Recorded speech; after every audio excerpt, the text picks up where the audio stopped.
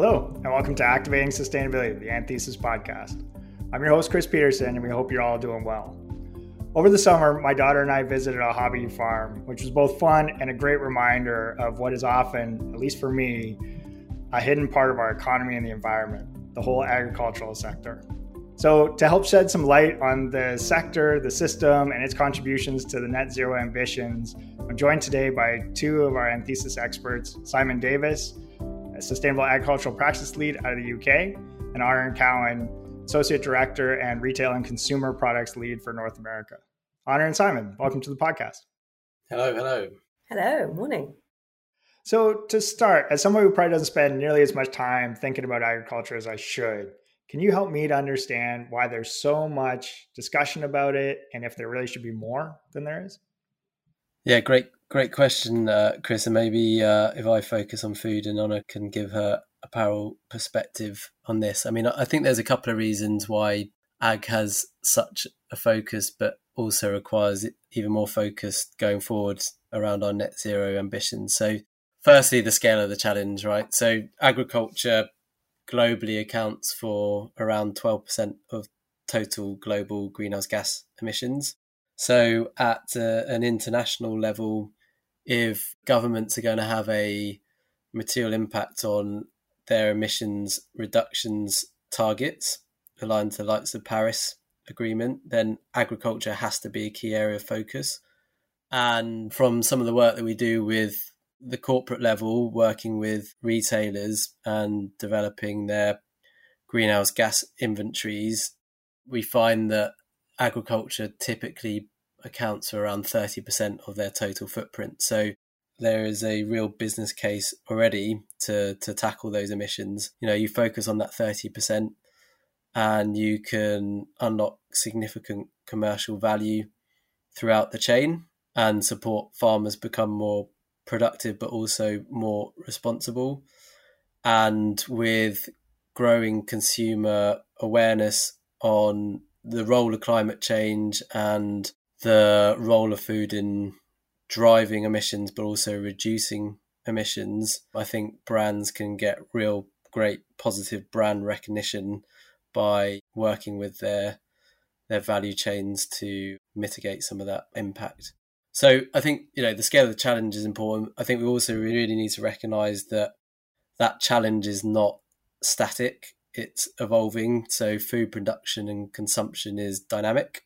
We need to feed a growing population, and with that, our climate is changing. So our ability to grow the food at pace and scale required will become more challenging.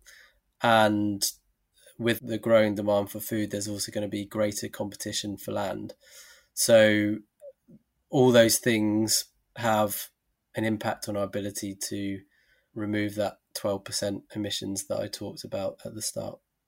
Oh no, I don't know whether you've got a view from the apparel perspective.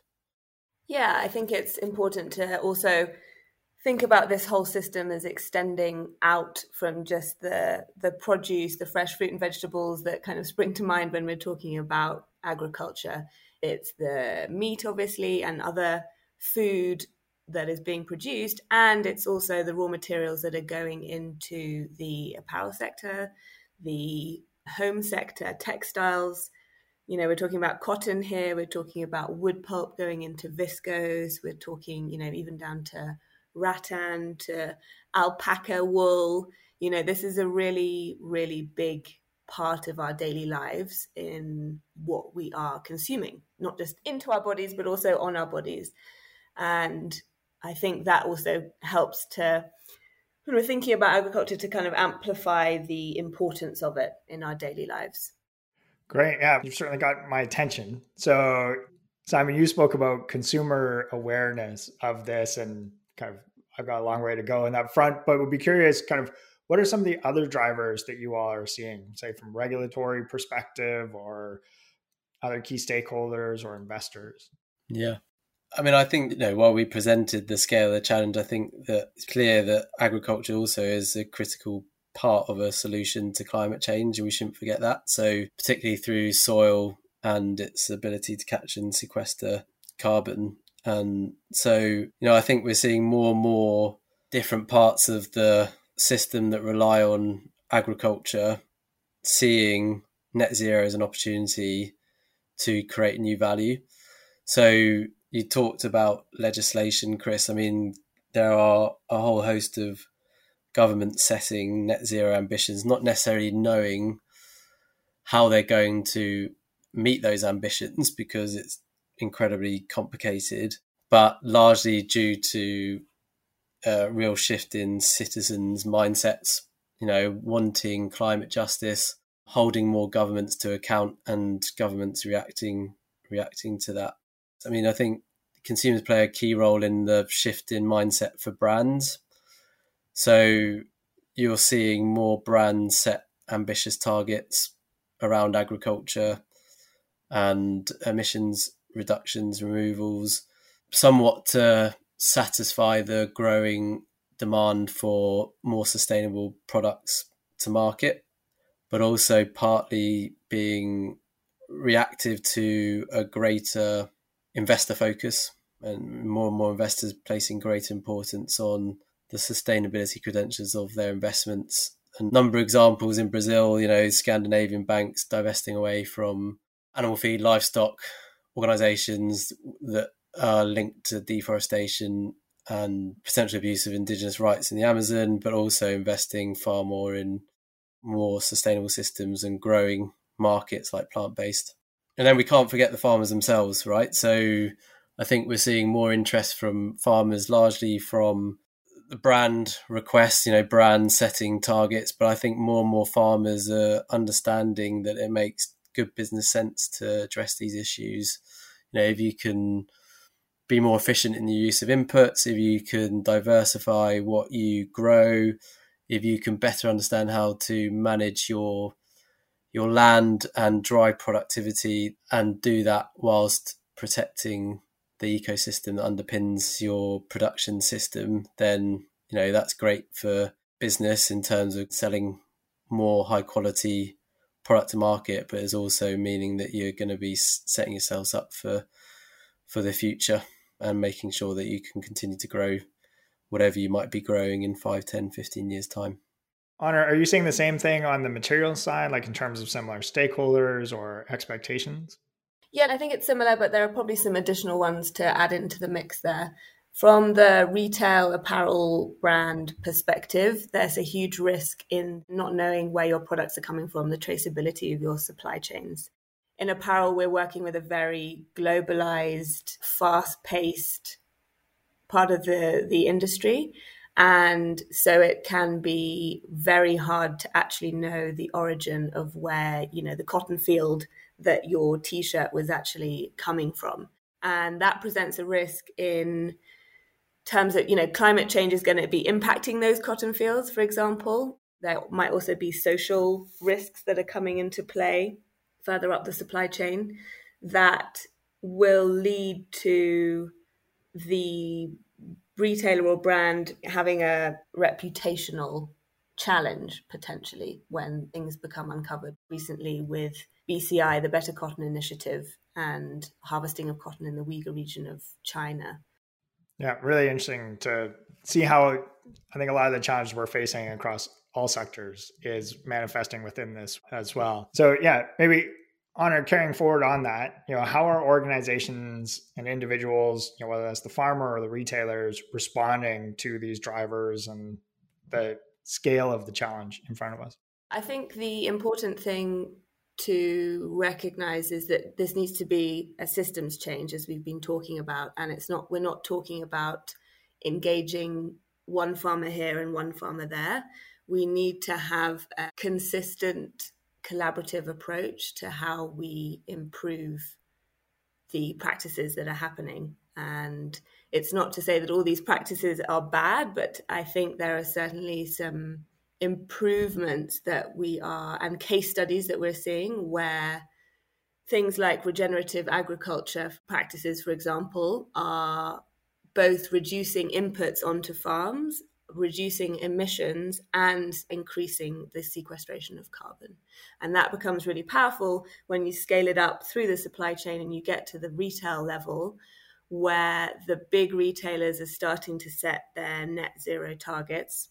For example, Target has just set their net zero target across their enterprise, their own operations and supply chain by 2040. And they will be on the trajectory to be supporting that. And there are various different mechanisms, levers that can be used at the retail end to support those farmers in that transition to a more regenerative system. Yeah, I mean, I completely agree.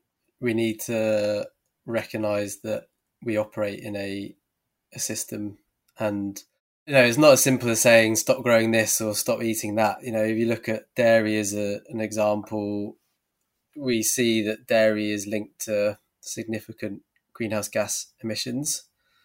But if we then look at it through a systems lens, it provides a highly nutritious staple commodity for nearly every region of the world. And not only that, it's a primary source of income, primary source of livelihood for hundreds of millions of people that are employed in the sector.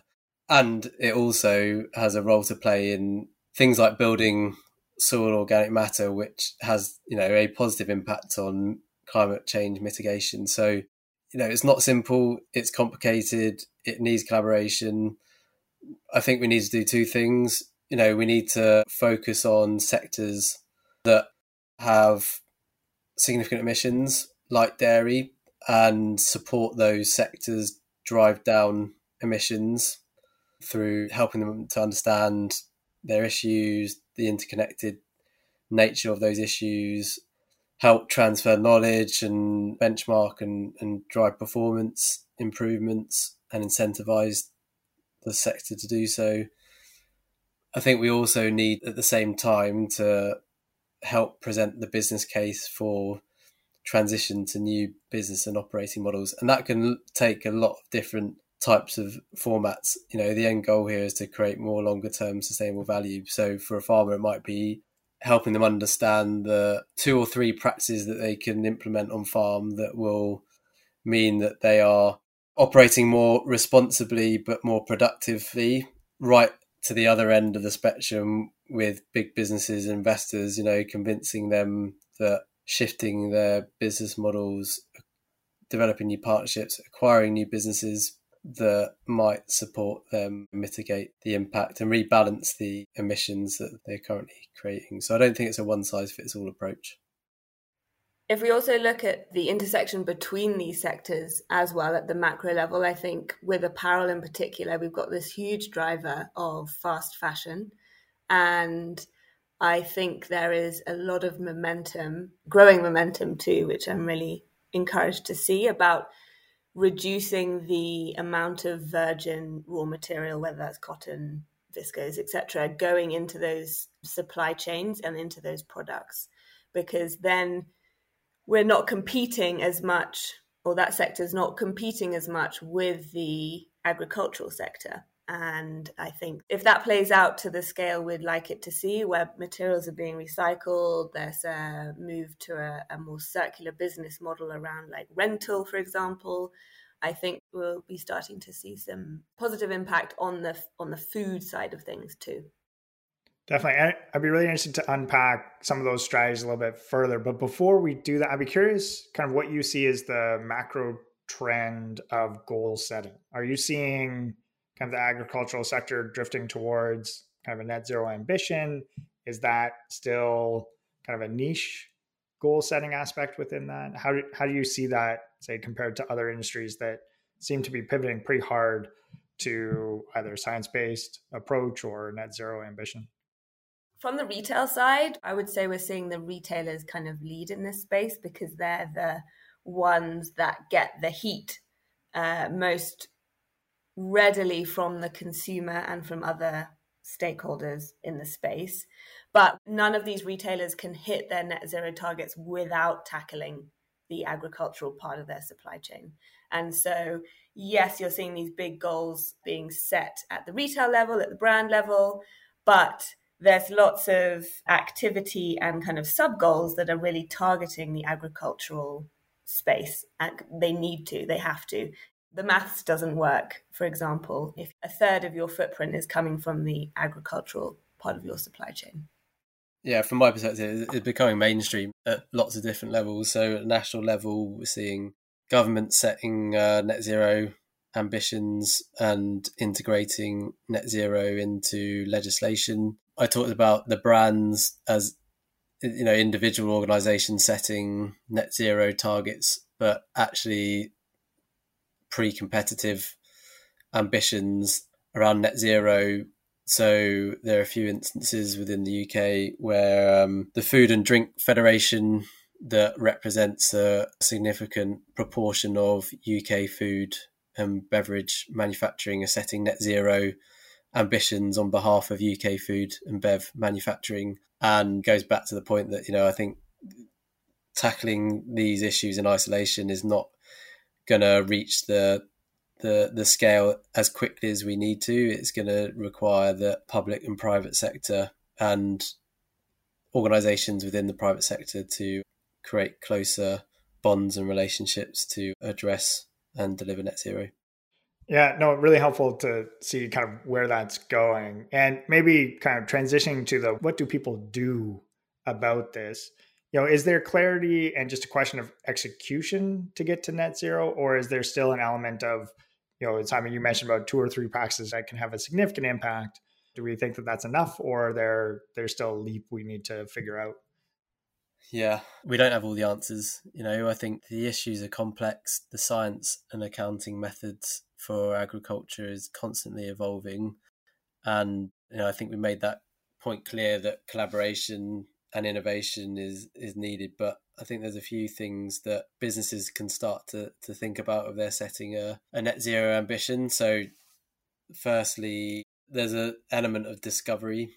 So as a business, understanding the most material risks and impacts your business has and faces, but also considering the value that addressing those issues can create for your brand, you know, is really important. I think that as a first step can then help inform what level of ambition you want to take in addressing net zero and GHG emissions within your value chains. You know, what does leadership look like? What level of investment are you prepared to make? You know, how are you going to set a target and measure progress against that target? You know, that I see as the first step. And then I think, you know, beyond that, it's very much around understanding your value chains, understanding, prioritizing who you want to work with or who you need to work with, you know, who you need to partner with in terms of supplier, but also technology, innovation, forums, and how do you measure success. If you start with those key areas, I think you'd be on your way to then commencing your ambitions around net zero and on your journey of discovery in terms of who you need to partner and work with to meet your ambition. I think one of the fundamental challenges is that it's really hard to measure the carbon sequestration in any particular given patch of soil, and it can be quite intensive to do it. One of the solutions I feel like at the moment is the focusing on the activities that a farm can do to improve rather than the actual carbon being taken out of the atmosphere, and using that as a proxy. For example, making sure that any on-farm fuel is coming from a renewable source, making sure that there's a soil management plan in place also, for example, can then become proxies for best practice and therefore soil carbon sequestration. So by the time you scale that up through the supply chain and you're at the retail level where you're trying to report against a net zero target, you are not spending your time trying to get really detailed data from the supply chain. You're focusing on the initiatives, the education, the funding, all these other mechanisms that will support the move to a regenerative agricultural system rather than the nitty-gritty of measuring each ton of carbon. You have both emphasized the kind of complexity and the challenges that we're facing and the scale of what needs to be addressed here. So I will definitely start paying a lot more attention to agriculture as we go forward. So I'm grateful for that. But just as we wrap up, I'd love to hear from each of you, and maybe Honor, starting with you. What's the key thing or things you want people to know about on this topic or to keep top of mind as I and others get more engaged on it? Honestly, I think that curiosity that you've been talking about is really key. Wanting people to re-engage or engage with where their food, where their clothes are coming from, how they're made, what they're made of, I think really helps drive like a whole learning process and curiosity, as I say, to wanting to learn more and thinking about solutions and starting to dive into the topic. That would be my 2 cents. That's a great response from Honor. I mean, I think recognizing that this is very dynamic, but also recognizing that there are a range of organizations already demonstrating ambition in tackling their emissions, in aiming for a net zero food system. And we need to take faith from that and hope from that.